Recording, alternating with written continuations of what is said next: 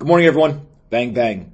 Bloomberg reported last night that insiders have confirmed the SEC will not oppose the Bitcoin futures ETF applications that are set to begin trading on Monday. This led to a short-term price appreciation of Bitcoin, along with quite a bit of excitement on Twitter. It is important to remember that the ETF is not approved in trading until it is approved in trading.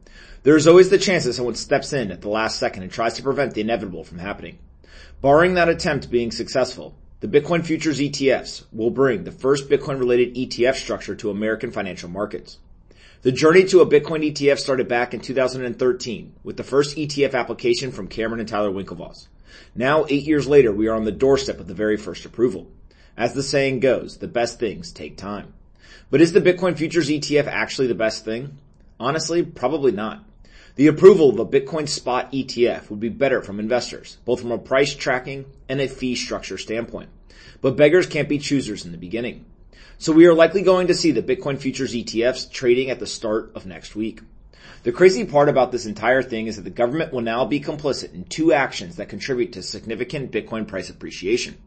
During Q2 of 2020, they printed trillions of dollars right into the Bitcoin halving.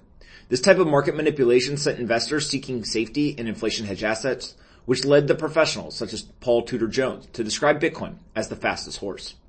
Remember, Bitcoin is completely unaware of any macroeconomic forces. It doesn't know, nor does it care, if people are printing money or if they are decreasing interest rates. Bitcoin's network continues to produce block of transactions after block of transactions without fail. That is the beauty of a decentralized open monetary network. But the government is not done yet.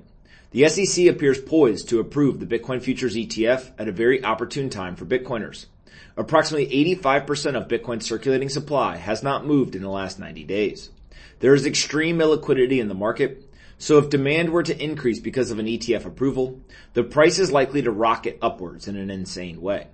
Add in the fact that we are still experiencing persistent levels of 5+% inflation, and you can quickly see why there are so many forces pushing investors into Bitcoin. The equation is simple. A highly illiquid asset is going to increase access to large capital pools while being overlaid with a macro backdrop that has investors scurrying to every corner of financial markets to find inflation hedge assets. This is an absolutely gorgeous setup. The best part, it has been available to anyone in the world for years. There were no insiders. No one was able to get access in the private market at the expense of the public market retail investor. There were no special deals. It all came down to whether someone was willing to put in the work, educate themselves, and have the courage and conviction to convert their assets to digital sound money. Some people did it. Others thought they were too smart for the market. Ultimately, Bitcoin is the most free market asset that we have. It is being repriced in real time by investors. A decentralized digital open monetary network is worth multiples of the current $1 trillion in my personal opinion.